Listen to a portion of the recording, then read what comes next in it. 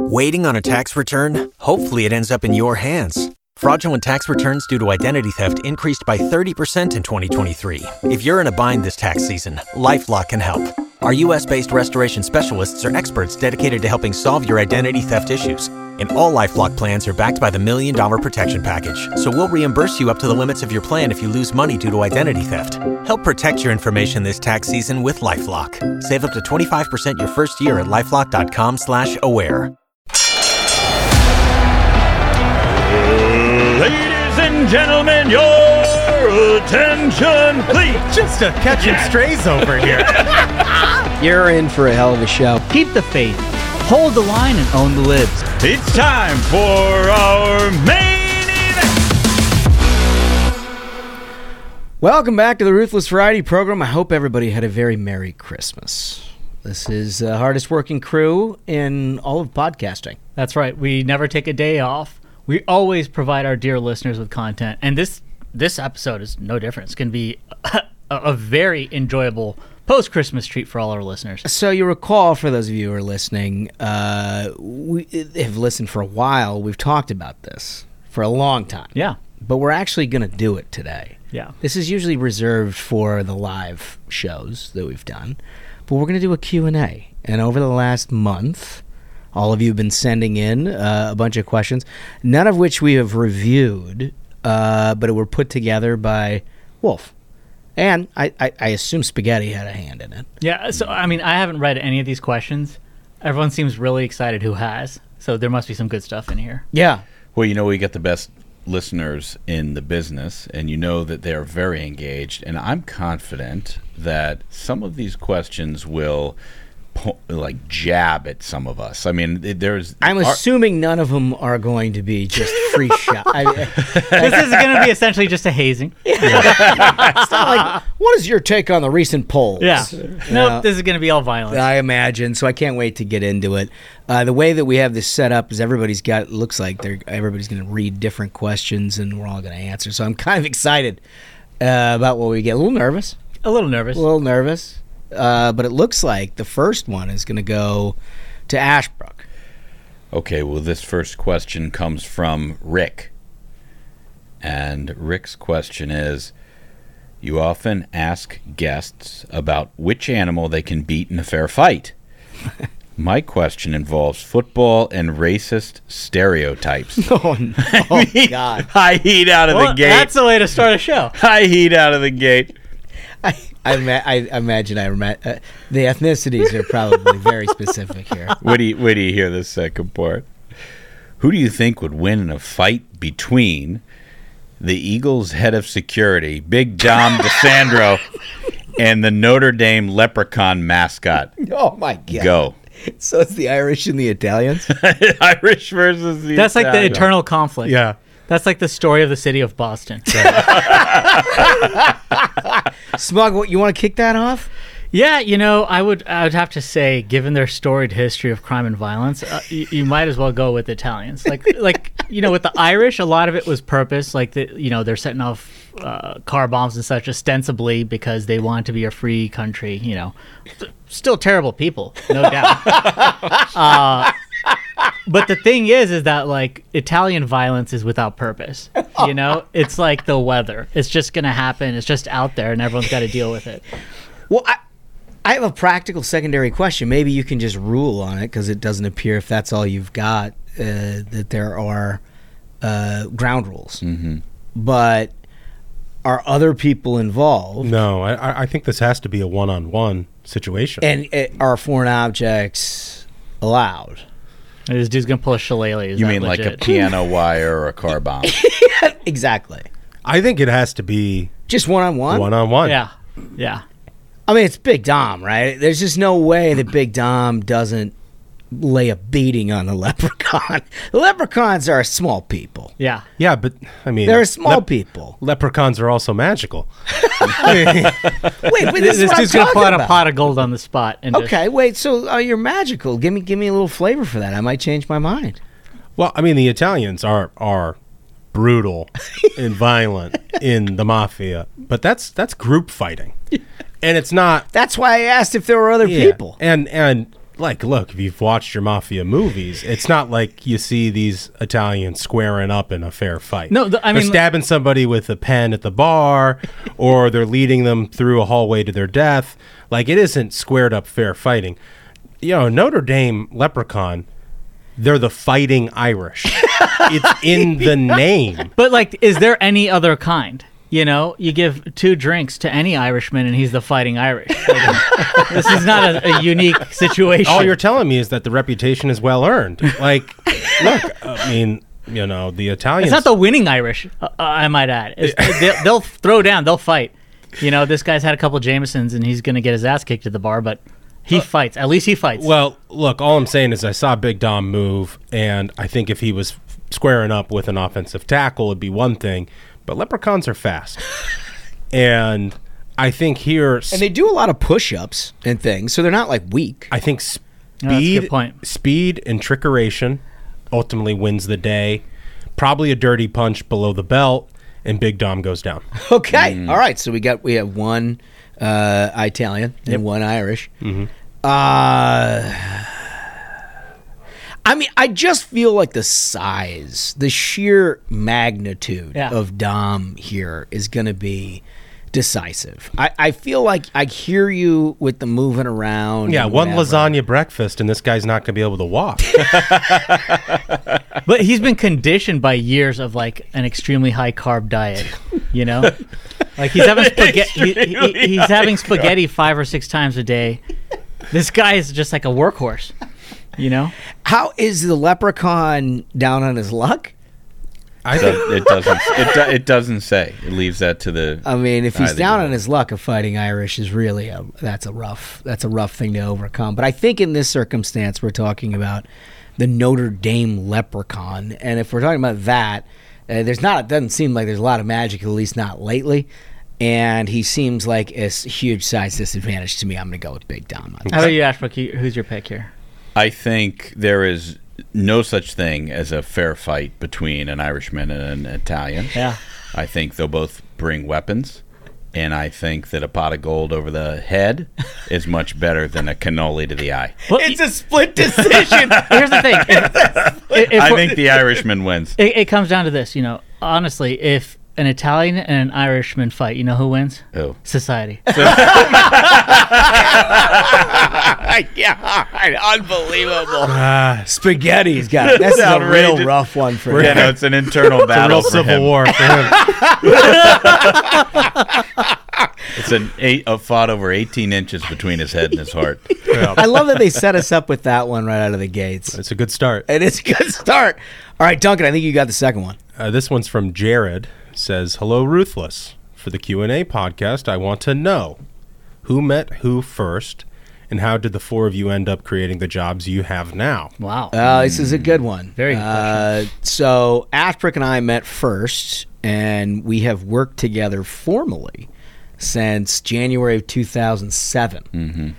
And we've... Solid partnership. Yeah, we've been together all the way since then. We poached our good friend Michael. He was... working against us. Yeah. It was working against us and was very good at what he did. And so we had to figure out a way to either steal his stuff or steal him. And we decided to steal him. I mean, that's the smartest way to win, right? Yeah. So we did that. And then we all met basically when you just kind of cold called and said, hey, you want to come to a happy hour, right? Yeah. So for years, pre-COVID, I used to have these secret happy hours in New York and D.C., invite only. No one was allowed to talk about who attended, so everyone could actually like be themselves. Yeah, you know. So, that's. I think did you show up with Duncan? And yeah, I think it was the whole gang, right? And actually, the full night is worth exploring. It's incredible. So just to go back to the beginning here, they met in 2007. Yeah, and then 13. I met you guys in 13, and then this is 2019. I think it's 19. Yeah, it's 19. Yep. So 2019, I'm going to Smug's happy hour, and my wife is very, very pregnant at this time. And, my folks had come in. Her due date was at the end of the week, and I think this was like a Tuesday or something. Yeah, it was also wasn't it the night that Alison Lundgren, or no, it was what's her name, Amy McGrath. McGrath announced her candidacy. Yeah. Well, yeah, it was the 24 hours afterwards in which she flip-flopped on the Supreme Court three times, and we were really enjoying making fun of her. My folks were in town, and we're sort of on baby watch, right? So, like, you're not trying to do a lot of stuff. A lot of, dials spinning in the Duncan home at the time. But, I told my parents, like, hey, I got this one obligation. I got to go. I'm going to do this happy hour after work. Can you just, like, take my wife to dinner or whatever, and, I'll be home at 9 or whatever. So we go to the happy hour, hang out with Smug. I think we gave you a Cocaine Mitch shirt at the time, signed by McConnell. Cocaine Mitch himself delivered the product. and I mean, that's like how we officially met. And then I went home from the happy hour. My parents like leave. Everything's fine with my wife. And then at like midnight, she's like, "Oh my God, I'm in labor."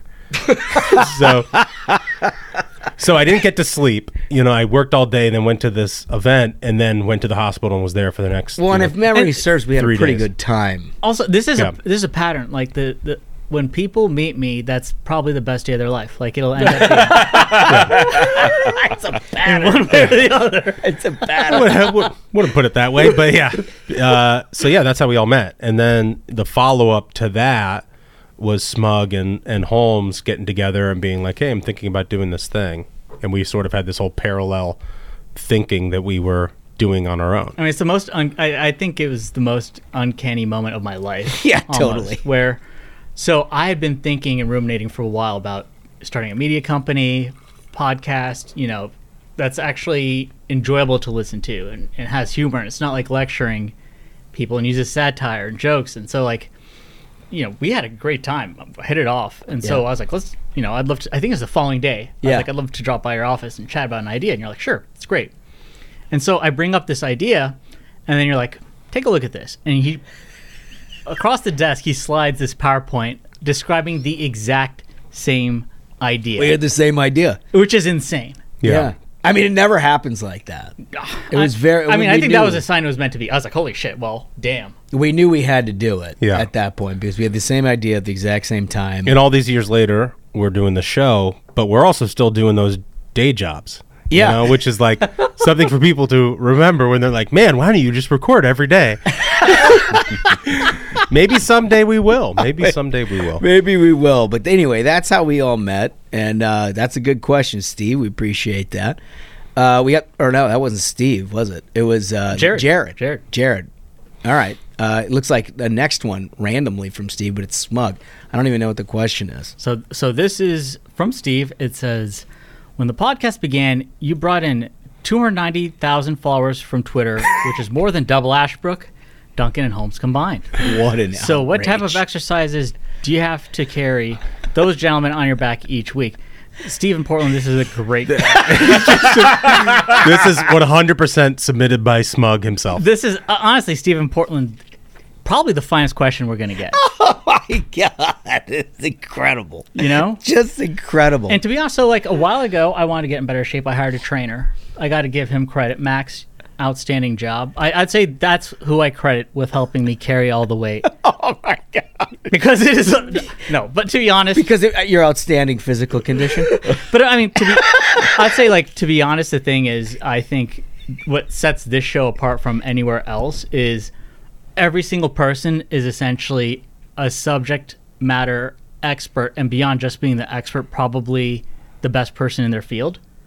And so if you're getting a show with opinions from people like that, you're getting something special. I mean, the unique part about it is, and thank you for that, Smug, but I think the unique part about it is we all come at this thing very differently, right? I mean, I was in Republican leadership, so was Smash, but he was in like deeply into the comms world of knowing basically all of the reporters and how news was made in a very changing environment. Duncan was very immersed into the activist grassroots community, very online community. And then Smug, when you came along, it was like this entirely different thing right at the moment of maximum impact, in that you were not only in tune with the online right, but also had this irreverent sense of humor that matched up with everything that we had done previously. Because, you know, when we ran campaigns and things like that, our MO was always that we had to be very funny. Yeah. Because if you weren't funny, you weren't captivating anybody's attention. They could get media anywhere. But you had to try to be hilarious. And you were just this naturally hilarious, irreverent personality on the internet who had done like crazy finance things and everything else and came from a different world and looked at things differently. And the meshing of all of that, I think on this show, is what you like about it. Because if we all had the same opinion about everything, that'd be pretty fucking boring.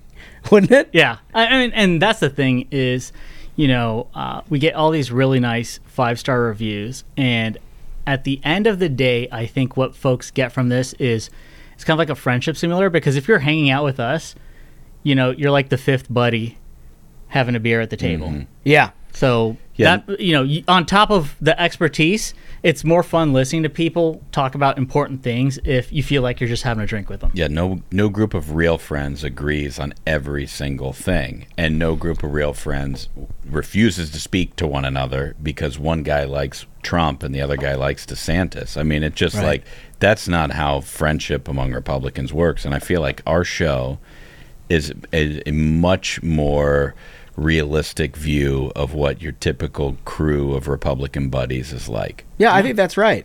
I think that's definitely right.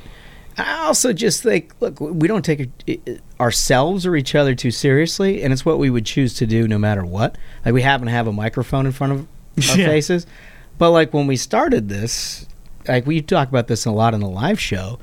I mean, before we actually started recording, we would just get on Zooms during COVID and bet the ponies and talk such shit. Good times, honestly. Like, I think I don't know if we've mentioned this on the show, but in the live show, folks get to hear this story of literally it was like the Friday standing appointment during COVID of everyone's pouring bourbons at their house on Zoom. Watching the horse race channel. TVG. Placing bets. Getting ready. Scioto Downs. Yeah. Louisiana Downs. Laurel Hill. And occasionally it went late enough for you guys to get into like the weird Harness racing and Hyderabad. Which is wild. Like this is like Ben-Hur. Yeah. The betting race. It's so funny. It's so funny. Like the stop-start is hilarious because they're all just sort of like doing circles and stuff. Yeah. It starts with like, you know, you've got your Keenelans and your Churchills and your Saratogas and stuff like that. And by the end of it, you're in Abbottabad. No, No, not Abbott. It is Hyderabad. It is in Hyderabad. Hyderabad. Which, you know, I will say that India might be the closest thing to Rome that we have remaining on this planet. But I mean, to think like, who are the other people on a Friday at like 3 p.m. betting on ponies alongside? Like, how is there any liquidity in this market? What's wrong with you people? Oh, I mean, we were just like in fits of laughter. It was I remember the best. being just in paralyzed laugh. That's when we knew we had to do something. Yeah. All right, question 4. I guess this one's for me. This is from Carlton. Carlton asks, fellas, everyone knows that Capitol Hill is a lot like high school, with people like you and people you don't like to deal with. Well, that's a fair point. For the House and Senate, who are your favorite members to deal with and who are your least favorites? It's an interesting question. It is varied, right, fellas? Yeah. Yeah. I mean, does anybody have an answer right off the top?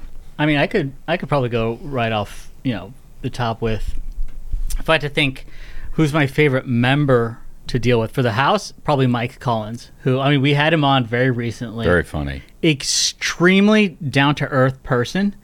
Folks, if you have not listened to that interview, go back and listen to it, because to me, this is the exact kind of person you want in office, who during COVID had a trucking family business and understands what all Americans went through during that time, and is a guy from Georgia who everyone listening to the show would hang out with if he weren't a member of Congress. Like, if he were just a dude, which I think is terrific, because I love the idea of citizen representation not just, oh, well, I represent a certain number of citizens. You are one of the citizens, you know? So I think that's the best way to convey in government and be a voice for the people. So Who do you hate, Smug? Who do you hate? in the House?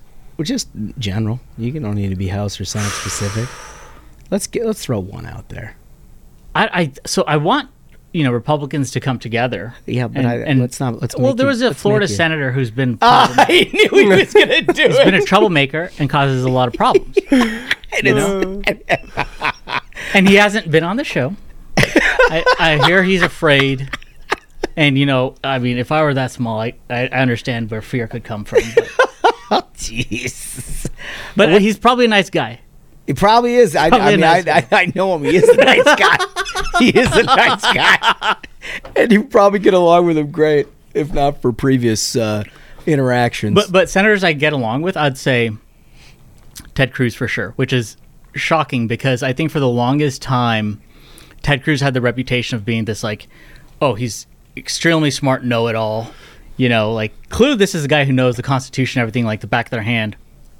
But I think over the past, over 5 years, he's kind of let his hair down, literally grew a beard.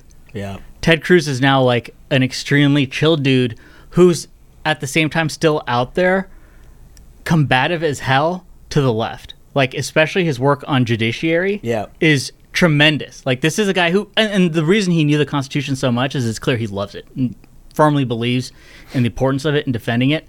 And also a great person to hang out with. Good dude. There you go. Duncan, what do you got? He hates everybody. He's I hate everybody. I'm sort of a misanthrope, I guess. Yeah. I don't know. Look, there's plenty of people I've got along with, who've come on the show and stuff, who I met in a previous life at some point. I would say, Tim Scott comes to mind. I first met Tim Scott when he was running for the House way back in the day. This is in one of my previous lives when I was upsetting you and working against you. Yeah, that's what you did. But I remember meeting Tim Scott. Without remorse, None. Zero. Yeah. Still proud of it. And I met him backstage at some event we were putting on, and he was just the most down-to-earth guy, and I remember, everybody had these, T-shirts from the event on, and he's, wearing his suit and tie, and he's like, hey, can I get one of those T-shirts? Yeah. And we're like, yeah, sure. Here you go. And he's just puts it on over his Really? Yeah, over his shirt and tie. That's and awesome. he's like, I'm wearing this on stage. And I was okay, well, cool. So great. And it's just a really down to earth guy. So you got to respect that, especially in a town like this where everybody stick out like that. Everybody sniffs their own farts. Yeah, I was hoping you'd pick Senator Kennedy.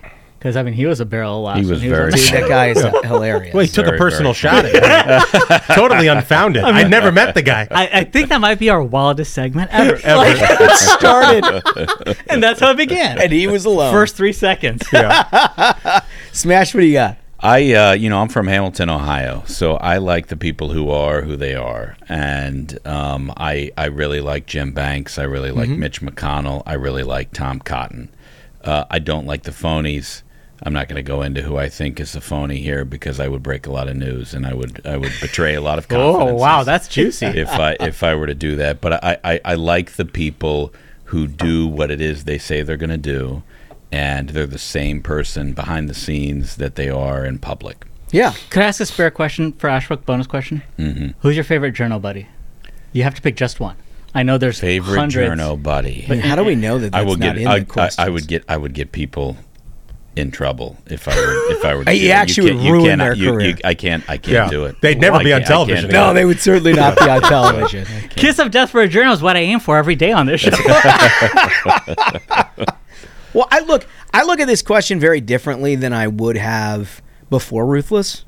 I think before Ruthless, when you're in a leadership position, I agree with everything you just said, Ashbrook. There are people who are just sort of authentic, even when they're against you. You know that they're against you, and they explain why, and you there's a comfortability to that. And you don't get a lot of that in Washington. You get a lot of snakes, a lot of people misrepresenting themselves, outright lying in a lot of different ways. And so I think since Ruthless, you also figure out not just people who are doing the right thing, but people who, they like you and they like interacting with us and our audience, and they like all of that. And I look, it sounds self-serving, but I really like people who've put time in to come talk to you, as the audience, and they know that it's important audience.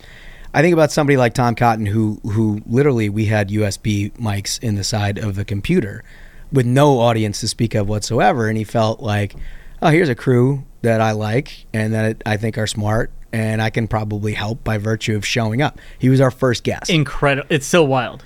Right? I love that. I'll never forget that as long as I live. He came to our first live event. Yeah. I'll never forget that as long as I live. That's somebody who I'm just sort of indebted to because of that. I mean, everybody knows my history with McConnell. He's like a family member to me, and I know that has different connotations in the audience and everything.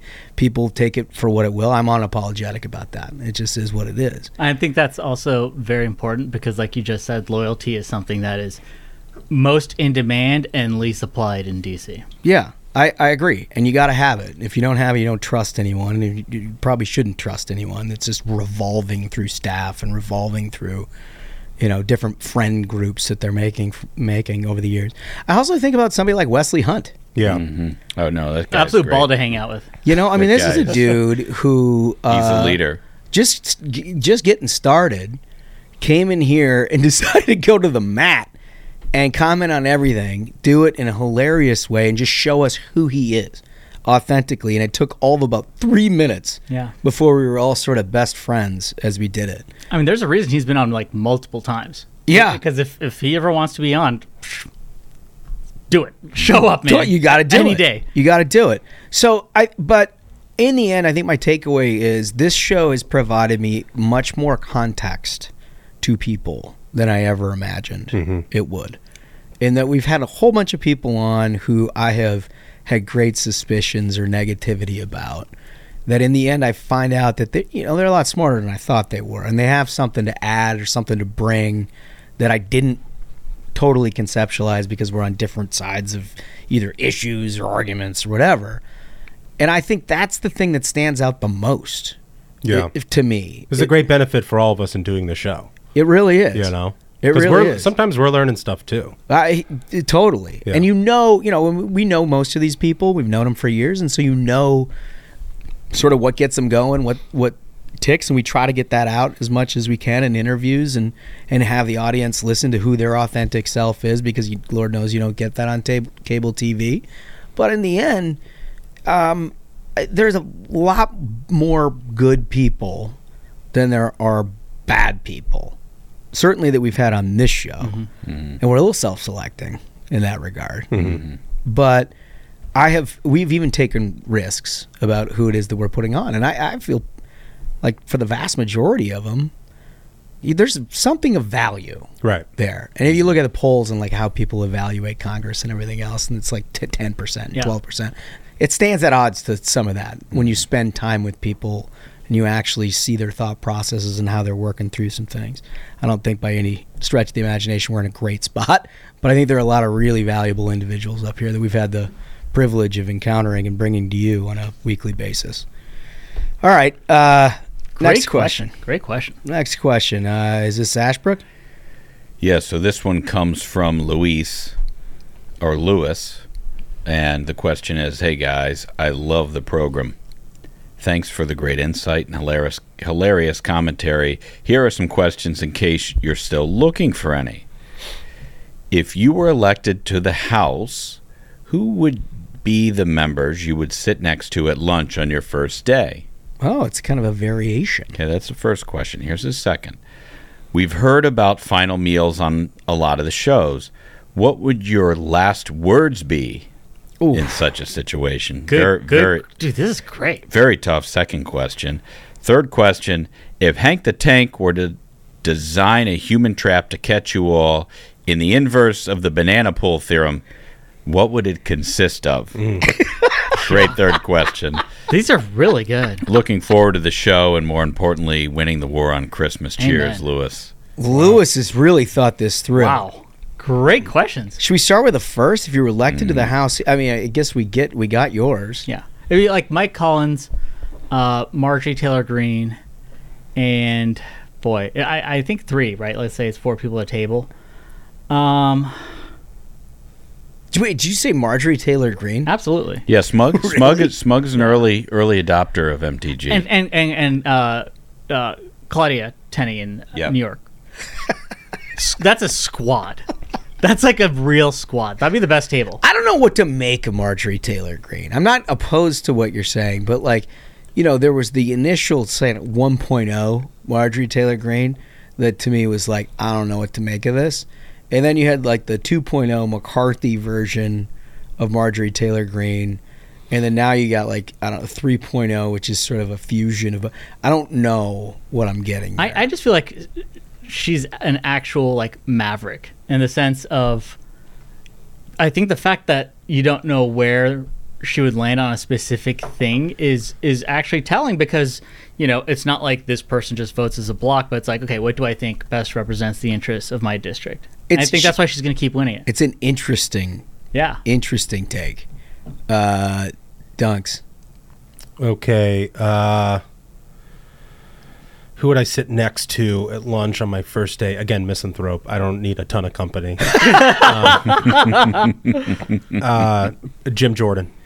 Because I want to see how good of a wrestler he is. Oh my God, you challenge him? I'd take him down right there. No. Yeah. Wait, He was a college wrestler. Wait, that's what I'm saying. You would take him down? Dude, this is the best I answer. love you, honestly, old man. Duncan's like, because I want to fight. It's not about winning or losing. It's about testing your mettle. You want to know what they have. And that's what you're going I want to with. know what his setup was. I want to know like what sort of moves he was going to go with. Like, is he an ankle pick guy? Is he going to try to put me in a cradle? How's his half Nelson? So I went to a school that had like a famously good wrestling program, and I can confirm every wrestler dude is just like this. Yeah.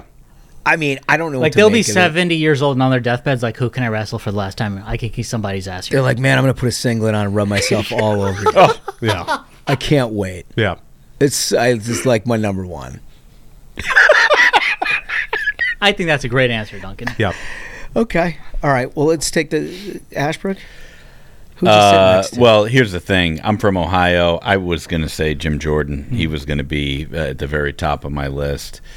I'd say Wesley Hunt. Yeah. I'd say Jim Banks, but he's about to be in the Senate. But I'd probably Wesley Hunt because he's a good time. Yeah. Jim Jordan because I'd like to hear his perspectives on Ohio and what he's seen in the last few years. Banks is a pretty cool guy. That's He a is. good pick. But there's an older guy who's in the House and has seen everything from the time we got here to what is in front of him today, and it's this guy named Tom Cole. Mm-hmm. And he is one of the deans of the delegation in the House, and he is a smart guy who is not on the tip necessarily of every conservative's tongue, but he's a guy who has seen a lot, and I like to spend time with the people who know history and have seen the most history, so that I can sort of pick that up from them. So I'll add Tom Cole to that list. I like that. I obviously have a much more complex Senate answer to that question than the House. Mm-hmm. But, look, I'd love to sit next to Wesley Hunt. Half the people who come on this show I would love to sit next to. The one guy that just sort of sprung to my mind is Mike Waltz. Oh yeah, Great Florida. dude. yeah. Because of what he's seen, right? Because of his life experience. He's seen some because shit. of, I mean, this guy is an incredibly decorated hero of this country who also goes to Congress with, it seems to me, like a very squared away view of almost anything. So if I'm here, I assume I'm not here to fuck around. If I'm here to fuck around, I got a very different answer to this question. But like, I want to know what that guy knows. So that's why I would pick. It's a good answer. That's why I would pick him. Well, what about the second question here? We've heard about final meals on the show. What would be your last words in such a situation? I mean, that is a very, very deep question. Last words, doesn't it? Context matters a lot on this deal, Yeah. doesn't it? I should say so. Yeah. I mean, what is Smug? You got something? So I think this is like a two-part question. So For me, it's like I've given Foldy instructions that like if it hits the fan, like be sure to cremate me before the libs can get their hands on my body and parade me through the streets. You know, like because they are itching to do that. They want to drag my body up and down Pennsylvania Avenue. Here are the following 5 things that you hide. Hit it with their shoes and such. So like if the libs get to me first, it'd be see you all in hell. And if it's me and Foldy in the bunker, it's hit the fan. I know, it's time. I'd say, all right, get the gas, Foldy. Nice. Those are my final words. I got it. Final words. I mean, it's something. What do you, Duncan? What do you think? I think the situation obviously, determines what you would do in this situation. If I'm like with my family, like in a hospital bed, I think it's just I love you, take care of the kids sort of situation. That's just so dark. It's super dark. If I like die alone on the floor somewhere, I don't know. Here I am, Lord. That's it. See ya. What if it's the libs who break into your survival bunker? Like it's Biden's. Then it's you'll never take me alive. You'll never.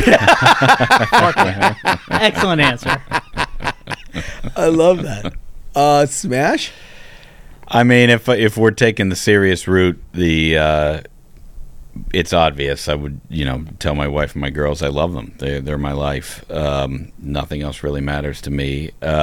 If we're being funny, boy, I don't even know. I don't even know what I would say. Some kind of a goof on the old man. Well, the question you got to be asking yourself is, why am I in the room? Maybe it was a little too much goofing. Got heavy on the goofs. One too many. One goof over the line. What about you, Owen? I think it would just be you bastards. That's a good one. That's a good one. I feel like, no matter what, you're at the end. I mean, I think it was Frank Sinatra's last words were like, I'm losing. Right? I'm talking about the ultimate winner throughout his career, but he's like, I can't keep going. I'm losing. I'd be like, you bastards. I'm not ready to go. I'm not. I don't think I'll ever be ready to go. I feel like that's part of it. Who knows? Maybe that's my outlook on life. All right. What's the third part? If Hank the Tank were to design the human trap, that like Ashbrook, his like banana trap. I'll take this one first because one of our listeners was very funny on Twitter the other night, a couple weeks ago during a Bengals game or something, and he posted a picture of a pool with a bunch of Cincinnati Bengals jerseys on it. Yeah. He was like, I got Ashbrook or something like that. It was the funniest thing I've ever seen. So I think I would say an Olympic-sized swimming pool with Cincinnati Bengals jerseys on it. Yeah. That'd get me. I mean, mine would definitely be luring me into some kind of a Vikings event, like a skull event. Well, I know what yours would be. If I had to catch you, I would put the finest brined and dressed ribs on your grill, and I would put a little snare right there in front. Because you would see those, and you'd be like, those need to be smoked. And like a moth to a flame, you would go there, and I'd catch you in the snare. That would be the end. The end of you. You're 100% right. Right. It's better than I could have come up with. You're right. That's great. I would be like, let me go smoke, and it wouldn't work. I gotta imagine yours is something to do with a fine bourbon. It's barbecue and bourbon. Eastern Carolina vinegar-based pulled pork. If you can get some beans and some mac and cheese, I mean, I could even know it's a trap, and it's still worth it. You just accept it. You're like, well, worth it. What are you gonna do? You just see Smug wandering in, looking at people, and all of a sudden seeing it and being like that like a robot. Here's my last word. Moth to a See you all now. Time for some barbecue. And for me, it'd be like if there was like a note on my island in the kitchen that was like, there's like a great podcast you got to listen to, and like there are AirPods there, and outside was like my lawnmower and a yard that needed to be mowed. Yeah. And if you had all of those things in concert, yeah, you could definitely murder me. if I knew I had 2 hours of just my favorite thing. All right, who's got this next one? What are we on here? Is this is this 6? Yeah, that's Duncan. Okay. This is from Garrett. Hello, gentlemen. My name is Garrett. I am a teacher around Annapolis, Maryland. As if it was not hard enough to be a conservative in the world of education. Thanks, Randy. I have been having one of the most challenging times of my life for about 6 months. I moved to Maryland with my girlfriend, and she almost immediately ended things with me. Yeah, sorry about that. I have no friends in this area because I haven't met many people still, and I was in a dark place for a while. But 2 things kept me going. 1, the hope that things will get better in my life in the country. 2, my 4 friends that I have known since college, Josh, Smug, Duncan, and John. That's awesome. Every Excellent. Tuesday and Thursday, I get to drive to work listening to people who have come to think of as my friends and who make me laugh, think, and have hope.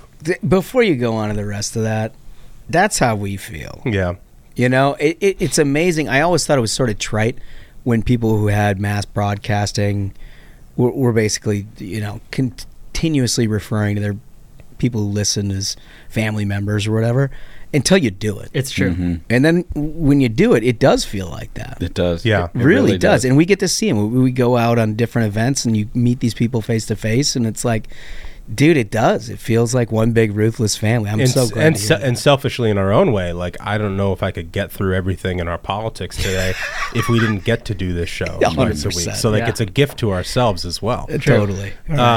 Garrett continues, I know that was a bit much for an intro, but I want you guys to know the difference you make, not only politically, but personally for me. Kind. You are not the little program that can. You are the program that has and will continue to for me. Awesome. I guess I have to ask you guys a question. I have 2. Are you all actually friends outside the podcast, or do you secretly hate each other? I love that. 2, the best person to give me comfort in my dark times was John Ashbrook. He reminds me of my dad for some reason, and he just seems like the nicest guy you'll ever meet. Is the voice as nice as he seems? I want to take that second one first. I know Okay. there's a little bit more to read. You have one Okay. more sentence here. Thank you for all you guys do. You make a big difference in my life and others, and in the hope for this country. Keep the faith, hold the line on the lips. Awesome. I love this for so many reasons. Number 2, and this is on Ashbrook. The short answer is yes. He is what he is. Like, you're getting what you hear is what he is. But there has never been, nor will there ever be, a bigger stone cold killer in politics. Like the iciest of icy serial killer in politics in terms of oppo and research. I've seen and him work taking down a Democrat, and it's like horrifying. remorseless. Absolutely remorseless. It's like, you know how sharks can smell blood from like several miles away? It's like Ashbrook will be several weeks away from accomplishing his goal and drive towards it like maniacally until his target is destroyed. And then on the outside, he's this guy who's got like he loves his wife and his little girls, and you'd never expect this guy just like no, give you the shirt. bodies Democrat. Give you the shirt off his back. Yeah. Well, okay, let me take a little shine off his penny real quick. Okay, please. He is, Garrett, he is absolutely fantastic. The thing that rubs me the wrong way about my friend John Ashbrook is, like, I'm a little brbrother. Oh yeah, this is so good. I'm a little brother. And John Ashbrook is your quintessential big brother who, like, knows how to push your buttons and does so with a sociopathic enjoyment. and the smile. And a smile on his face because he knows it's all goofs. And All the while, mom is loving the older brother. yeah.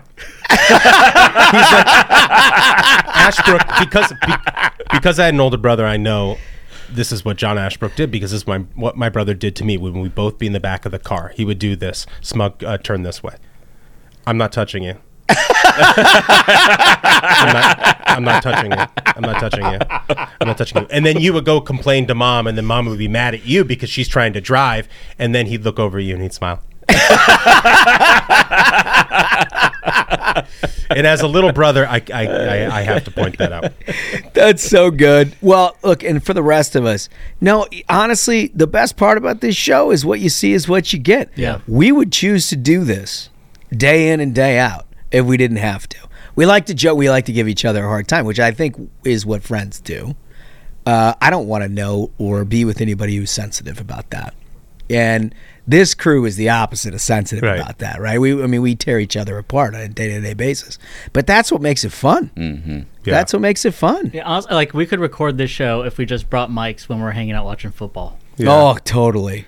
In fact, there are numerous times when we're just sort of hanging out where halfway through it, it's like this whole conversation felt like an episode. We missed out on content, folks. Yeah. We do these pre-show meetings where Wolf frequently is like, damn it, I wish we were recording this. Yeah. They were like, yeah, but we would totally be canceled. Yeah. All right, next one, Smug. So this is from Matt in Oregon. Question for Mr. Smug. Hello, esteemed gentlemen and Ashbrook. Already, this is off to a great start. I was hoping Mr. Smug could provide us with his definitive list and ranking of the worst airlines in America. This is so good. I know Matt. Yeah. Matt's been in our shows. Yeah. Matt's a good guy. I know exactly where this is coming from. He's setting the bait right now. Ever since he said something along the lines of kids should have to fly in the pen with the rest of the animals, I've wondered which airlines he thinks are the absolute worst. Keep up the great work, and I hope you all have a phenomenal and Merry Christmas, even Ashbrook.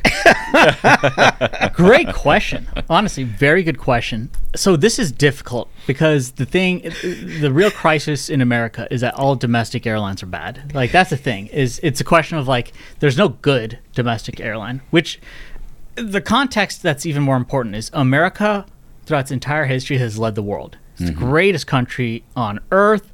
If someone wants to become something and accomplish something, it happens in America. It doesn't happen in Europe. Europe's like a dead museum.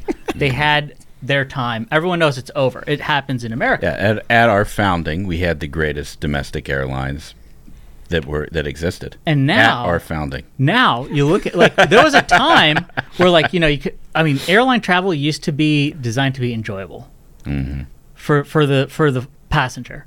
Now it's designed to be affordable for the company, right? So they don't care about the customer whatsoever. They'll cut any corner. Like, what happened to pre-flight drinks? Like, you're lucky if you get a pre-flight drink at this point, Like, what happened to actually caring about people? So it's not a hospitality industry anymore. It's essentially moving. It's like a train in the sky. They're just moving cargo. The worst offender, hands down, has to be Southwest. Though. Like, they don't even, to my knowledge, they don't even assign seats, right? It's like, they just open the door and jump away. Even Amtrak's assign seats now. That's it. There you go. Like, even trains have not fallen to the level that Southwest has. Did you notice that the Babylon Bee has taken your position on Southwest and has broadcast it? Yeah, like 6 months ago, that joke I had about they should just, like, throw hay on the ground and let the animals in. Sure. I mean, they're more than welcome to. I'm happy to inspire people, as long as it brings the message that Southwest is a zoo in the sky. But if your kids don't know how to behave, get on Southwest so that the rest of us don't have to suffer. And then it's like a toss-up because, like... What do we call it at one point at the Waffle House in the sky? That's what it is, because there's going to be a brawl. It's going to be problems no matter what. Except the food's not great, so, it doesn't even have that going for it. But, like, when it comes to Delta, they've given me a runaround. They've treated me very badly. And American Airlines, it's like... like I said, you don't get your pre-flight drink. Everything's vanilla. It's disgusting. Like, the planes aren't cleaned well. I think you're lucky if you take off and land on time. Like, how messed up is that? Like, you buy a plane ticket and you're paying these people because they promise, I will pick you up at this time and drop you off here at this time. And who can any listener tell me if they've had a flight recently take off and land on time? Well, I mean, they have one job. They literally have one job. I've had quite a lot do exactly that. But recently? Yeah. Recently? Yeah. So hold on. I think number one, like, I think our opinions of air travel are colored by if you ever travel internationally, on an international flight and you Yeah. have a much different and better experience, Right. it colors your opinion of your domestic air travel. There's plenty of bad domestic air travel in Europe with these foreign carriers. But when we experience those, it's typically on a long-haul international flight, and we think, boy, oh boy, Turkish Airlines is the best. It's like, well, there are a lot of domestic flights in Europe that are terrible. Like worse, like I'm talking like Spirit. Oh, really? Yes. Okay. And then, I mean, there is the price competition of all of these airlines where they're trying to deliver you the cheapest ticket they can. Look at this guy. He's siding with the airline. I'm saying what I'm saying is like Big Plane Duncan. Look at this. No, Big plane. He's in the pockets of Big Plane. no, I'm not in the pockets of Big Plane. Trust me, I am not. I'm just telling you, if like for like families that travel a couple times a year, like the ticket price is the thing that's most important to them. It's not getting a pre-flight beverage, Right. You know what I mean? It's like they'll stop at Now, Hudson News and they'll get a water. We're in a different. You know, We're in a different approach. but for on people, some of that. but for people like us who travel more for business and stuff, you notice things like that. But you know, for your family who's like they're more price conscious and they just want the cheapest way to get from point A to B. Now, does that mean that they have to travel like animals? No, but like people sacrifice a lot more for the lower ticket price than you or I might. Is it bad that I have two entirely different concepts of air travel? Like one is exactly what you're talking about. Like I would love a luxury recliner with a cigarette. Yeah. You know what I mean? And that like, used to be Coach. yeah, no. I like that's clear it all out, and that's what I would want to do if I'm like on business class. When I'm traveling with my kids, give me the worst. Give me the absolute. I want expectations to be exactly where they're at. You know what I mean? Like I'm totally cool with sitting, four abreast in the middle of the fucking plane, hating every second of it because for me it's just like white knuckling. Like all the way what am I even supposed to do? What am I supposed to do with that like little shallow Diet Coke? Like when I've got kids on both sides of me. You know what I mean? Like it adds no value to my life at all. None. So it's just a little different. I feel like for different travelers, different things are a priority. But Southwest you're not wrong. But Southwest was your answer. Yeah. Yeah, hands down, it's got to be the worst. Okay. And like, there's what are they called? The green airline. I've never been on Frontier. Is it Frontier? Yeah. So like, I don't think those even count as airlines. All right, I got this next one. You often mention, this might be a serious question. Hi, guys. This is from Cheryl.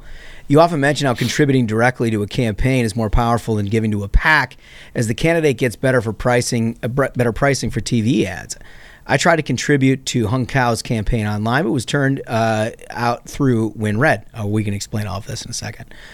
Is that a PAC? I couldn't find any other way to contribute directly to the campaign. What is an engaged citizen to do in these cases? This is a great question. Please answer. I'm sure this is a question that many others have run into. Love you all. Thanks for the dose of the twice weekly sanity. Thank you so much. Thank you so much. I feel like we have such a different set of audiences that we talk to on a day-to-day basis, and it's always hard to calibrate exactly what it is that we're explaining, but this is a perfect question that we ought to explain. Mm-hmm. Totally. Right? So, Michael, why don't you take the WinRed one? Yeah, so Democrats for a very long time through this entity called Act Blue have been kicking our ass in small dollar digital fundraising. What Act Blue is a conduit PAC. Now, what that means in a practical sense is like Act Blue and WinRed in this example, like have the technology for the payment processing. They store the credit card information and all of these sorts of things. The reason why that's important is because it makes for a less friction in the environment of donating. If you have an account with the WinRed, saved payment information. It's like it operates like Amazon. Yeah. Whereas so you can click on somebody's profile, see their campaign, want to donate it to it, and donate to it, rather than having to reallocate all of the information that the FEC, the Federal Election Commission, requires you to do, which is it takes a couple of minutes for sure. Yeah. And you want that frictionless environment for a donor. And so the Republicans sort of tried to match what Act Blue did with WinRed, right? WinRed is the Republican conduit PAC. So if you're donating through WinRed on Hung Kao's website, you're donating to Hung Kao. right? It's not going. It's to not win going red. to WinRed. WinRed is just the technology that powers the transaction and the conduit pack that reports it. And the reason why that's valuable, obviously, is because like the Democrats have kicked our ass, and we needed a technology to try to match them. So, Can I make it even simpler? yep, Think of WinRed as Republican PayPal. yeah, Their That's what job it is. is all it does is it makes the money you want to donate go there electronically. That's all right. it is. Now- It's Republican PayPal. Now, here's the thing that you want to make sure of, and it's not just with politics, but anything that you're contributing money to, period, online, whether it's nonprofit or political. Read the fine print on the bottom of that. Because what we ran into in recent years are a whole bunch of people that use processors for what they call splits. Yep.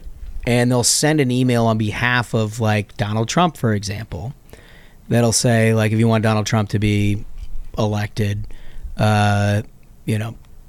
contribute here. yeah. Contribute to stand with Trump. And then you'll go, if you read the fine print, you'll find out that like 88 or 99% of the contribution doesn't go to Trump at all. Yeah, it's going to some candidate in Connecticut who just had a lot of email copy go out. Yeah, and some of the worst offenses of this were last cycle's National Republican Senatorial Committee, where where none of it was going to all of it was going to the candidate. Yeah, it was None like of all going to Trump. it presented itself in the form of Herschel Walker's runoff campaign in Georgia. I mean, it would be going on all cycle, but in Herschel Walker in particular, household name if you're serious about politics in a runoff context, and people would want to contribute to the campaign, and 99% of it was going to a committee, 1% of that proceed in his name was going to Herschel Walker's campaign.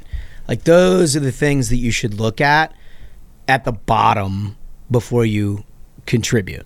Now, like I will say Go ahead. the vast majority of this stuff, particularly on WinRed, is completely what you see is what you get. Like going to the candidate's actual website and clicking the WinRed link is how you go. That's how you donate do it. directly. Yeah. It's like if someone had a PayPal on their website, that's it. So like if you go directly to the candidate you want to donate to, their website, click on the WinRed button, the money goes to them. What I'm talking about is when you get like a text Email or or an text email. that's like, hey, yeah. Like those ones, you definitely want to read the fine print to make sure your money's going where you think it is. Mm-hmm. Right? Yeah. Great question. Anyway, great question. Duncan? Okay. This is from Bill in New Jersey. I'd like the fellas to give an overview of their knowledge of Lord of the Rings, Holy cats. Wow. Dungeons and Dragons, comic books, etc. I Right. think Duncan has clarified Lord of the Rings lore on different episodes, so think he's read the books. Curious to know how into these kinds of things everyone is or isn't. I'm curious too. Bill I'll say, in New Jersey. I guess I'll give the first answer to this. It is 0 for me. I had starting lineups in baseball cards, and I watched sports growing up. On to Duncan.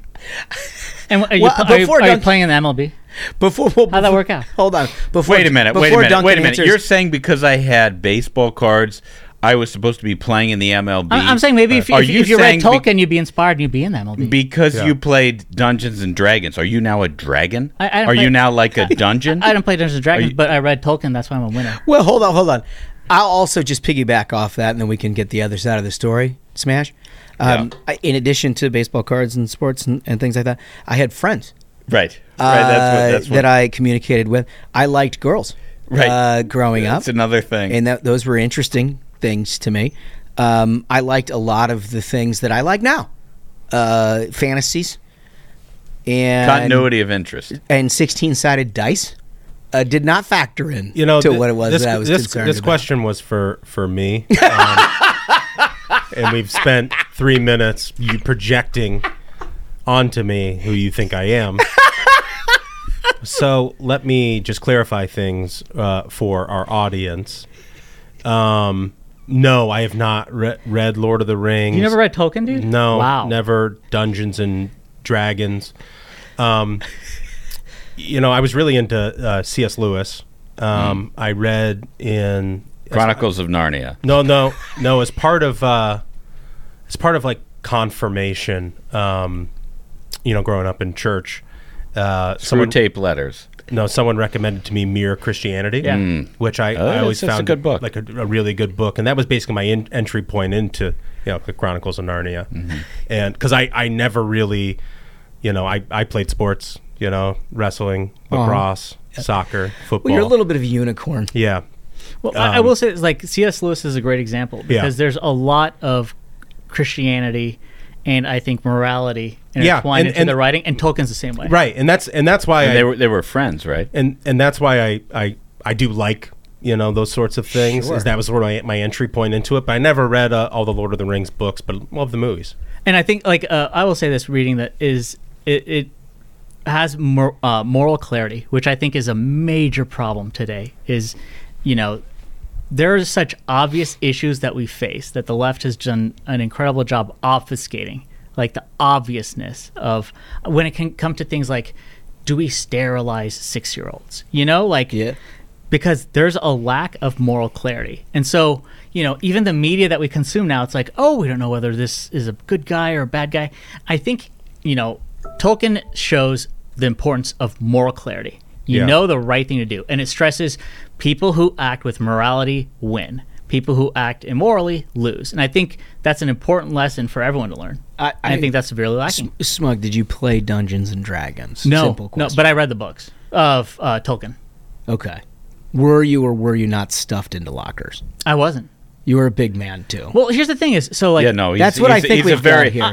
He's a very tall guy. He's a sturdy individual. It'd be tough to 6'2". shove him into lockers. Yeah, but... As is Duncan. I mean, that's the thing, is it's like... I'm shocked you didn't read Tolkien, man. I highly recommend everyone should read Tolkien. I didn't have any time, dude. I didn't have any time in high school because... I played sports literally year round, and then outside of that, I had travel soccer, and in the summer, I did Olympic development program. I read Tolkien Elementary School. I didn't get to recommend, do any of it. Yeah, I was busy being parents rad. grab that. Being rad. Oh, you were a little too rad. Yeah. All right, question 10. This one goes to Ashbrook. Oh, no. It says that I have to answer this. What is this? Okay. What is this mess? I don't know, but it's from someone named Boss. Oh my God. Oh, no. This is awesome. Oh my God. Are you kidding me? No, I've heard this from people that they think it's really good. You've heard this from who? Are you kidding? Did you write this? No, I didn't write this. This is not good. Holmes's skincare routine? What kind of show is this? People say he's got good skin. I've heard this from girls. Well, just read the thing. Read the thing. I'm not sure I want to. Okay, I'll read the thing. Holmes' skincare routine? Can we talk about Holmes' skincare routine? Can we talk about it? When I first saw him on camera at the Iowa State Fair a couple of years ago, I thought it was kind of just a sweaty fella. Well, I was a sweaty fella. Now I see him on the UB-Tubies. And know that shine is actually the glow of one hell of a pampered face. What's the secret? Cold cream? Moisturizer? Tell us more. How did this one get through? I can't believe Here's the key part. The other three look a bit dull in comparison. Please step it up, fellas. I'll tell you what. I'll take it. So I actually Spaghetti, was this you? Did you do this? This is Wolf? No, so Unbelievable. I think I have an answer. I think I have an answer on this. You do. Oh yeah. Do. Holmes Michael, does what? You always have an answer. I do. Mr. Big Brother. I do have an answer. Okay, so number one, Holmes. He clearly has some sort of skincare routine. You're answering my does. skincare routine. He has a routine. No. But this is the first thing I want to get in because I noticed this when I did Megyn Kelly by myself. Is the one shot chair has the best lighting because you're right on top. So it's the lighting that's doing it? It's part of it. It's part of it. When you're in a one shot, can we go to the one shot of Holmes? So you see how much light there is from the top down on him. Mm-hmm. He looks more tan on TV than you do here in person. I called this. this. Have you noticed this? I told Wolf this. I was like, you gave him the one cam to make him look like a superstar. Well, he's in the one shot. Hey, Wolf, I just want just a technical question here. The middle thing, is that not kind of the same as this one? No, see, it's totally behind different. us. It's on our backs. It's totally different. It's changed since what he's talking about. Yep, it's rigged. Oh. This is rigged. No, so It's rigged. but currently, in your estimation, it is the same. The best skincare So- routine so- is you hire Wolf and he'll rig it. No, you so look wait. the best. So what Wolf is saying, just to be clear, is that what you're watching right now is the same across the board. No, that's a lie. More fake news. I think it's fake news. It's incredible. I think it's fake news. It's incredible. I will tell you what, you can't put anything past the old man. You No, can't- you sure can't. And of course, it's that he's got a rigged seat. He's got a you like rigged that? seat. So good. Yeah. I love that. It's good. Well, it could be the rigged seat because, to be honest with you, I'm from Minnesota, and skincare routines are not like. But you do tan well. Your nickname in high school was Homesa. Yeah. No, it was. That's a touch racist, I guess. Is it? Well, I don't know. Maybe it feels like it. Probably not. But they I don't did. think I so. do tan well. I had was the Scandinavians that had a little darker complexion. Well, they were the ones. So- If anyone was being racist, it was them. Yeah, well, listen. I don't like know. how we get to get a touch of racism in the first and last question. Just bookended. It's just incredible. I don't know how else to explain it, fellas. I don't have any special things, but it is what it is. They say when you grow up as Minnesotan and Scandinavian, you kind of look like Macaulay Culkin until you're like in your 50s, and then you look like Abe Vigoda after that. Wow. Ashwick's like, I got that reference. So I'm still, I'm still working on the Macaulay side of Yeah. things. But anyway, fellas, I think we did it. This is the Q&A answer. I love that we did this. Yeah. Excellent questions from the Minions. And that's just part 1 of 2. Yeah. We're going to continue. Tons of great questions. Thank you so much to the Minions. Absolute banger of an episode, gentlemen. So, until next time, Minions, keep the faith, hold the line, and own the libs.